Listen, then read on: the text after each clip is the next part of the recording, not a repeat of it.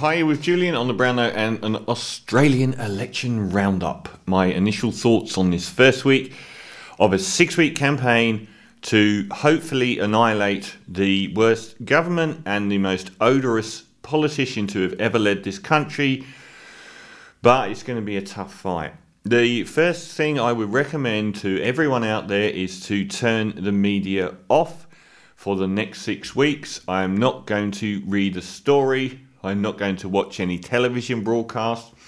I haven't actually listened to Scott Morrison speak for more than 10 seconds since he was elected. I can't stand his voice. But one of the reasons I started this channel was because I made a piece right at the start saying that Australia has the worst news media in the developed world, and it's only gotten worse. We have the most homogenised and narrow ownership of print news media outside of China and Egypt that have state-owned print news media. We're third in the world. And you've got a politician out there, Scott Morrison, who was partying with the journalists covering the election last weekend. This is not good. We have the Murdoch press on one side of print news media and the Peter Costello-headed Channel 9 own the Sydney Morning Herald and the Age side of things. There's no pro-Labour media in this country. Channel 7, 9 and 10 are historically hugely pro-Liberal when it comes to letting them get away with just about anything. So we have the ABC and SBS, and they've been eroded over and over by the Liberal pressure on them, and are often 50% just as bad as the rest, but still a shining light really compared to the rest. So we're not going. The job of the media in this country, the news media, it's like they go to school. They go to these posh boys' schools. They learn how to chant abusive to women chants on buses, and then they split off. They either become lawyers, investment bankers, the government, or the media. And it's all the same old boys network. They all know each other. And no matter how sort of progressive writers are that occasionally crop up in these newspapers, the majority of the big decisions are always going to be pro-Liberal. And there is no escape. So switch it off. If you've got through the last 9 years of Liberal government and you still haven't made up your mind, They haven't even had prime ministers good enough to stand for 2 elections so far. They've sacked Tony Abbott. They sacked Malcolm Turnbull, and they were so close to sacking ScoMo as well. If you've got through the last 3 years of some of the worst governance, the bullying, the abuse, the sexism scandals, the rape of a staff member, of the incompetence that ScoMo exhibits on the world stage, having France and China just hate us because he can't actually do anything that isn't revolving around the 24-hour news cycle, his hypocrisy and lying, his obsession with his fake Scott Cam public persona that he created when he was rolling Malcolm Turnbull, his insincerity, his lack of taking ownership of any issue that goes wrong, his I don't hold a hose mate attitude to life, where nothing's his responsibility, where he throws people under a bus. If you could have got through those last 3 years and you still don't know, and you are likely to be swayed by the press conferences over the next 6 weeks, what is the point in you? Are you really someone that's capable of being swayed by the next 6 weeks? None of us should be. Gotcha moments. I don't know the rate of unemployment. These gotcha moments are what these pro-Liberal journalists are going to hammer Albanese with and Labour and the Greens with all the way through. Adam Bandt was absolutely godlike in saying, Google it.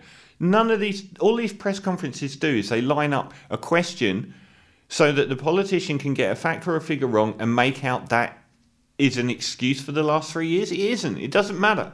It's garbage. And our unemployment rate is nowhere near what the Liberals say it is anyway. If we had a decent news media in this country, they wouldn't be having a go at Albo for not knowing the unemployment figure. They would be saying our unemployment figure is garbage.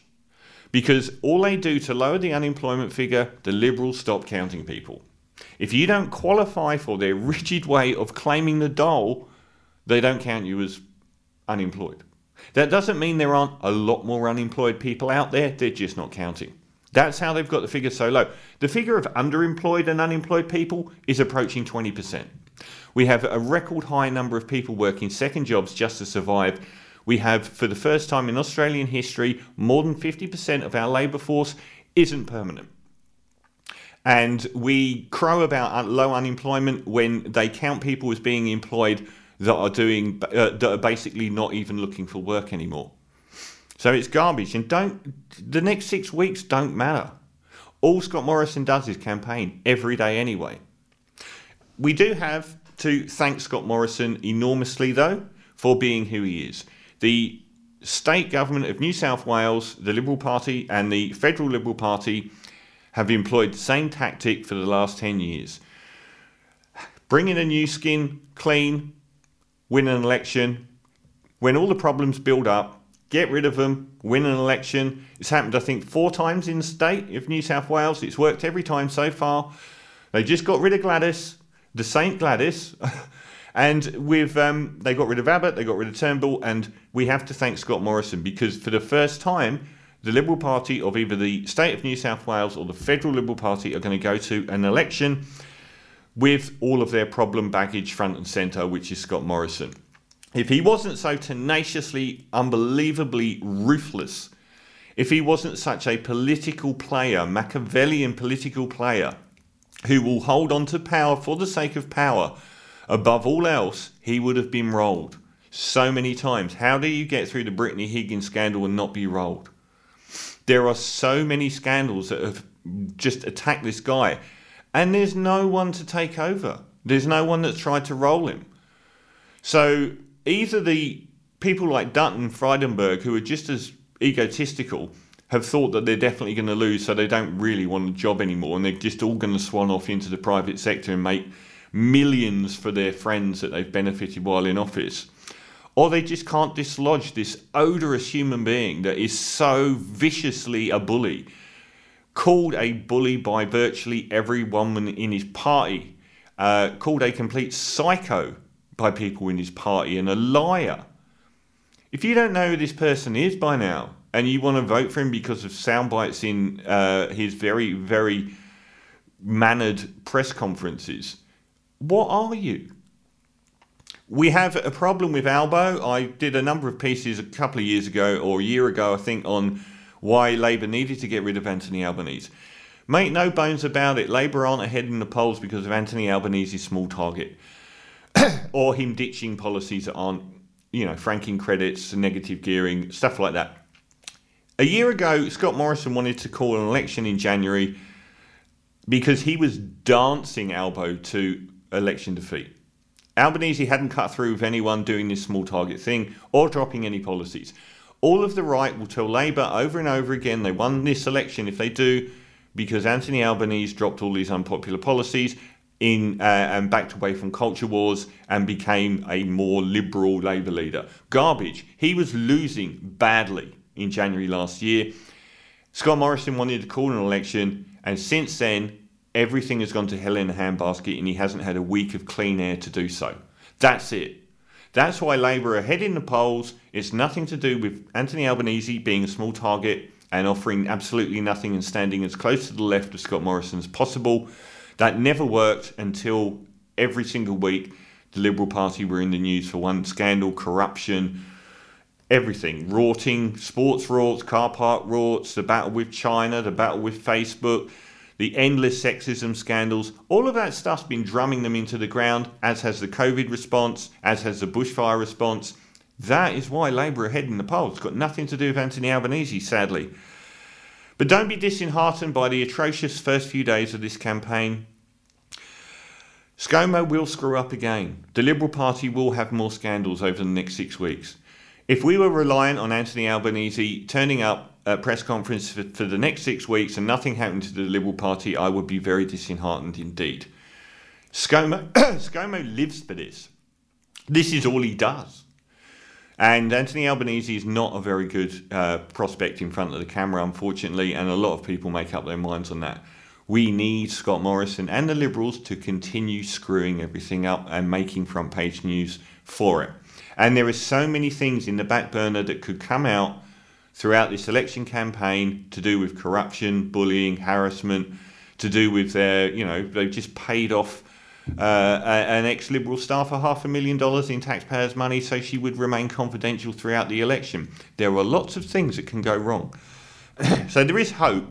And there's also hope in the media actually coming through a lot more.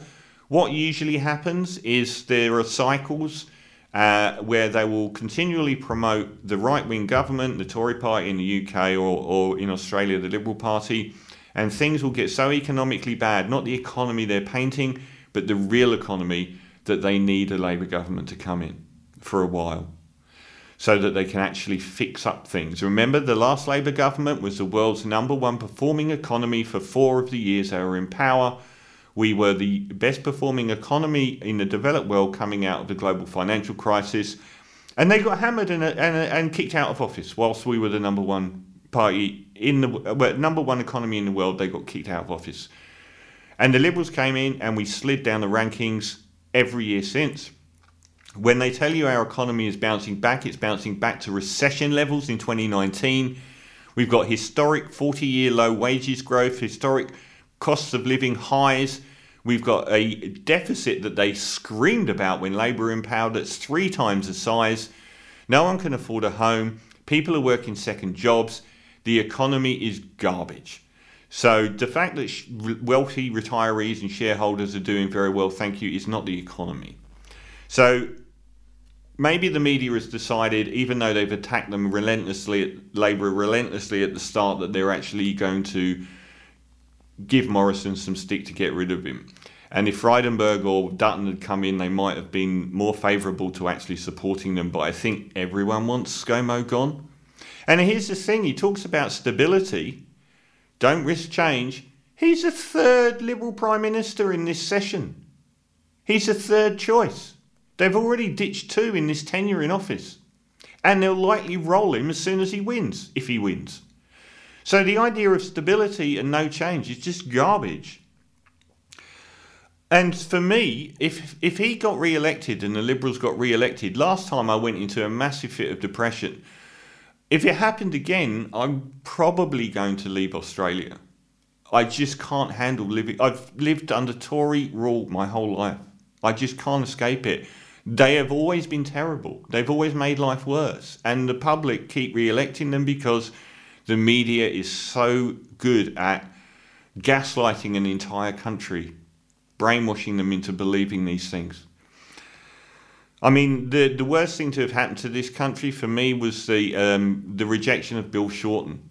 We don't know how much that had to do with public billions being spent on marginal seats, but the public rejected an astonishingly fine policy platform that addressed some of the major issues in this country. They wanted the Banking Commission, they wanted a federal ICAC, and crucially had policies on tax breaks for the wealthy, negative gearing and franking credits that are now all gone.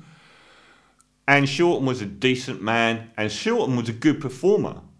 And unfortunately, that was the lowest point in Australian history for me. The election of somebody that was so called a pathological liar by his own team, who offered no policy platform and no party, but just swanned around in the media offering in himself and his daggy dad persona. That was the low point in me, and I don't want to live under it. I've got a New Zealand passport as well as an Australian one, and even though I've got no real desire to live in New Zealand, I probably would just to live under Jacinda for a while and get away from the Liberal Party here. It's a game breaker for me. I said when I was knocking elbow a year ago, Labour need a woman. They really do.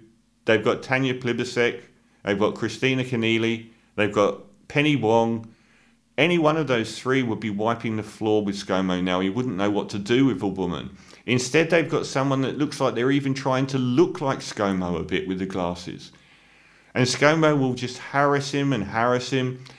Albo, you need to get the attack dog out. It should have been. I wouldn't mind changing to Tanya now, to be honest. She would wipe the floor with Scott Morrison, and Albo isn't a good media performer. Anthony Albanese, you need to modulate your voice more. ScoMo lives for this. You need to not sound drony. That has such an impact on the people. And Albo needs to get dirty. Albo is doing what he believes is the right thing, which is not be negative and to stand for things, and historically that is proven to be a great thing. But Bill Shorten stood for a lot of great things, ScoMo stood for nothing and just attacked Labour. Why aren't Labour attacking the most incompetent and corrupt and odorous government in Australian history? Attack them. If you're not going to do it yourself and you want to stand for things, where are your attack dogs? Why aren't they absolutely crucifying every aspect? All you're doing is what Bill Shorten did, which is offer policies at the moment. That's just giving Scott Morrison free target practice. The Liberals aren't offering any policies. They never will. They've even dropped the notion of a federal ICAC. And to be honest, the federal ICAC is the number one reason to get Labour elected. It could have a transformative effect on this country. Why are so many Liberals worth tens of millions of dollars? If we can get a good investigation into how much corruption's been going on, maybe the public will finally wake up. And that is the one thing I hope for from a Labour government, is this federal ICAC. And I hope that the public can see through 6 weeks of near relentless propaganda that's going to come our way.